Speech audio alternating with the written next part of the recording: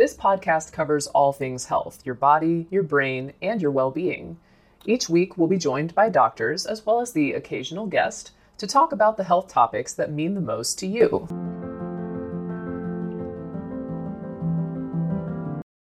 Hypoalbuminemia is defined as a low level of albumin in the blood, and the normal range is around 3.5 to 5.5 grams per deciliter. Albumin itself is the most abundant protein in human blood, making up around half of all serum protein. It plays a key role in maintaining oncotic pressure in the blood, and since it's hydrophilic and therefore soluble in water, albumin can transport lipophilic compounds such as hormones, fatty acids, and unconjugated bilirubin through the blood. Albumin also has a role in acting as a pH buffer, scavenging reactive oxygen species, as well as binding some drugs and calcium. Hypoalbuminemia can be caused by an impaired synthesis within the liver, increased utilization by tissues, problems in distribution, or an increase in the loss of albumin. This occurs in liver disease, such as cirrhosis or chronic hepatitis, where there is a decrease in the production of albumin, as well as a distribution problem where more albumin leaks from the capillaries into the extracellular space. Kidney disease is another cause. Hypoalbuminemia is one of the features of nephrotic syndrome, where patients are losing more than 3 grams per day of protein. It can also occur in chronic kidney disease, where the protein loss is not as quick, but over a long period of time, small, consistent losses will lead to hypoalbuminemia. Malnutrition or Here is a quick word from our sponsor. We take this few seconds off to inform you, our valued loyal listener, about the best health and fitness podcast shows from the Nespod Studios. Join us as we give you the best of the best health and wellness updates you can rely on for the treatment of chronic health problems.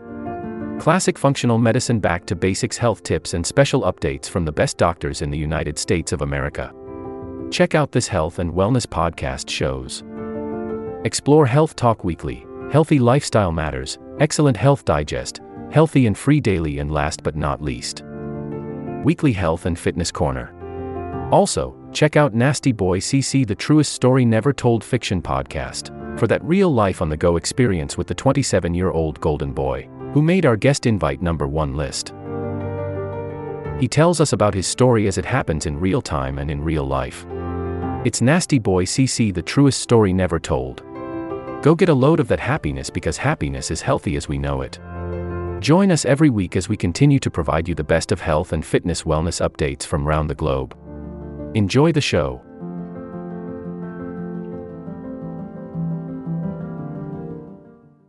absorption are other causes. Severe malnutrition can lead to conditions such as Kwashiorkor syndrome, but even mild malnutrition, as is often seen in the elderly, can also cause hypoalbuminemia.